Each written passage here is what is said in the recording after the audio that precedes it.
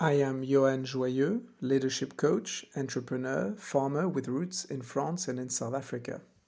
In this space, I'm tracking business trends, performance ideas, and sharing them as voice notes.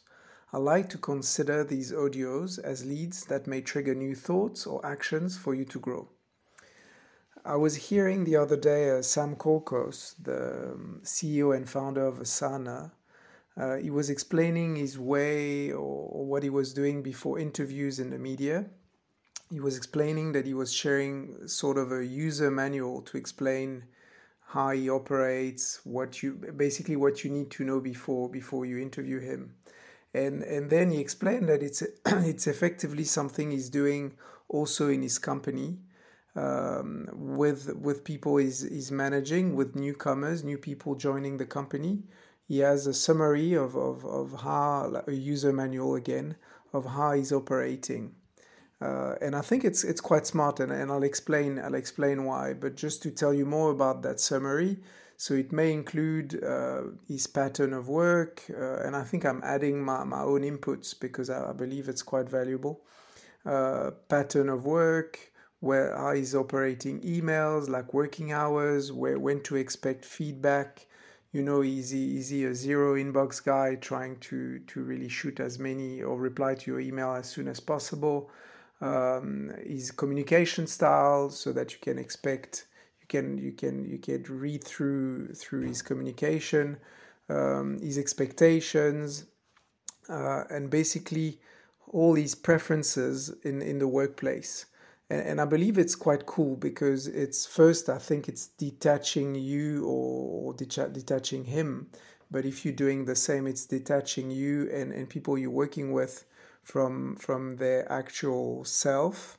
And you, if you want to, you can actually discuss their ways, and you can discuss, you're not questioning them, you're actually questioning what they do, their style. And it's more a matter of preference than actual performance or actual skills. So and usually, like, creating a bit of a distance with how you operate, it's creating a meta level, and it usually cools down situation. Like, people are not taking as personal your comments on it. And by bringing it forward when you start a relationship or when you join a company, effectively you're not waiting for a problem or until a problem is emerging to actually tackle potential issues. So that's quite a smart way to discuss. So I think one must be careful though, because it could be misused to justify wrong behaviors, like I'm obnoxious, or I yell, or I'm disrespectful. This is my way. Just deal with it. No, that can't be this way. That's quite obvious. But I know these tools, when used in some organization, may have been used somehow to in this fashion. So one must be careful with that. And also maybe another limit on this type of tool.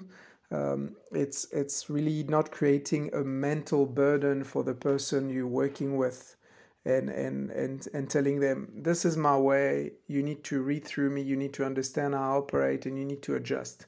It's more really, I think the intent is to start a conversation and to help, and it to at least I believe it can't be one way. I think it must be like two ways, where like two people in a working relationship, or actually it could be in a couple. In a way, if you think about it, that's actually quite smart. After some time, or even not at the beginning, that may feel awkward, but after some time, to say, hey, by the way, my way is, and kind of just readjust and discuss whether it's acceptable, whether it's creating problems, and then you can discuss and find way forward that are very conducive for a nice relationship. So what is your way?